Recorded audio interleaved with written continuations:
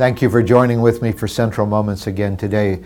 As you may know, we're walking through the book of Colossians, this letter to the church in Colossae. And one of the things that fascinates me about Colossians is it raises so many just interesting issues. And Paul says something very unusual towards the end of the first chapter. And it raises the question like, was what Jesus suffered on the cross, was it not enough for what we need for salvation? And here's what grabs us. It seems so unusual. Paul says in verse 24 of chapter 1, "Now I rejoice in what Paul says, am suffering for you," he says to the church. "And I fill up in my flesh what is still lacking in regard to Christ's afflictions." Now it's really one of the few places that he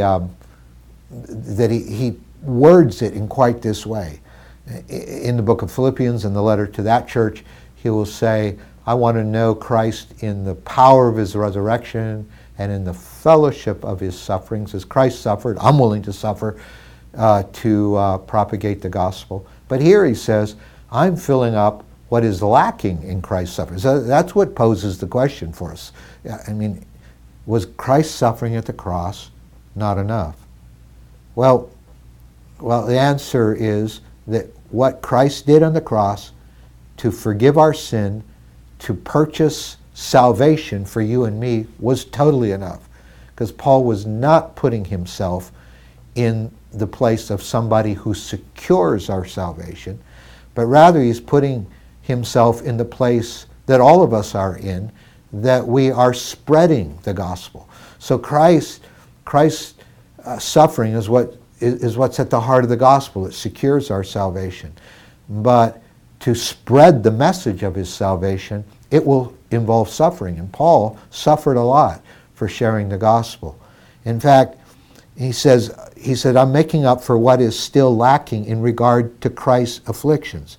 And he doesn't use that Greek word for afflictions anywhere else in the Bible. This was not the suffering of Christ in atonement for our sin, but this was a kind of suffering, he calls it here afflictions, that were a part of the price he had to pay to spread the gospel to the world. Jesus suffered to secure the gospel for us, but then we suffer to spread the gospel.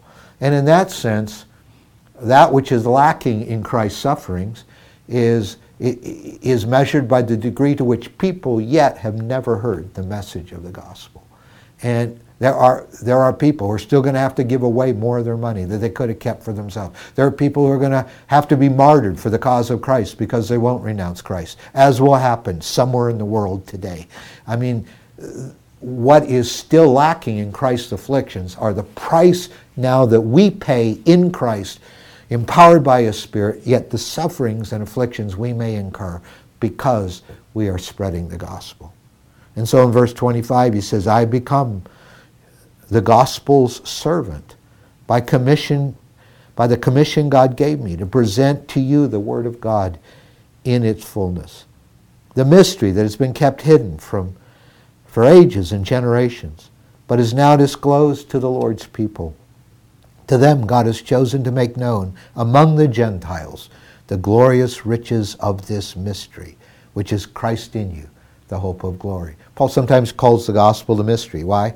In the Old Covenant, it was a covenant made with Israel, with the Jewish people. But now in Christ, and this was tough for some of the early Jewish Christians even to swallow, but now in Christ, the mystery is that the Gentiles are included with the Jews in the gospel of Jesus Christ. That's the mystery. And he says, I'm filling that which is lacking in Christ's suffering because all the Gentiles haven't heard the gospel yet. They haven't heard that this mystery now revealed. Gentiles are included as well in Christ. And so I'm suffering to take the gospel around the world. And it makes us face the question, are we suffering? Are we paying a price to make sure that everybody who hasn't heard is hearing the gospel? Would you pray with me? Father, thank you.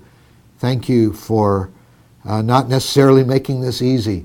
Thank you that there are powers of darkness that oppose us, but your Spirit can help us continue to advance your mission in the world. And no matter what it costs us, if it costs us more of our money, if it costs us more of our time, if it costs us giving away our sons and daughters to go to unreached parts of the world, if it costs us giving up everything to do that ourselves, we pray that we will fill up that which is lacking in Christ's afflictions, that we will continue to pay the price to spread the gospel around the world. In Jesus' name, amen.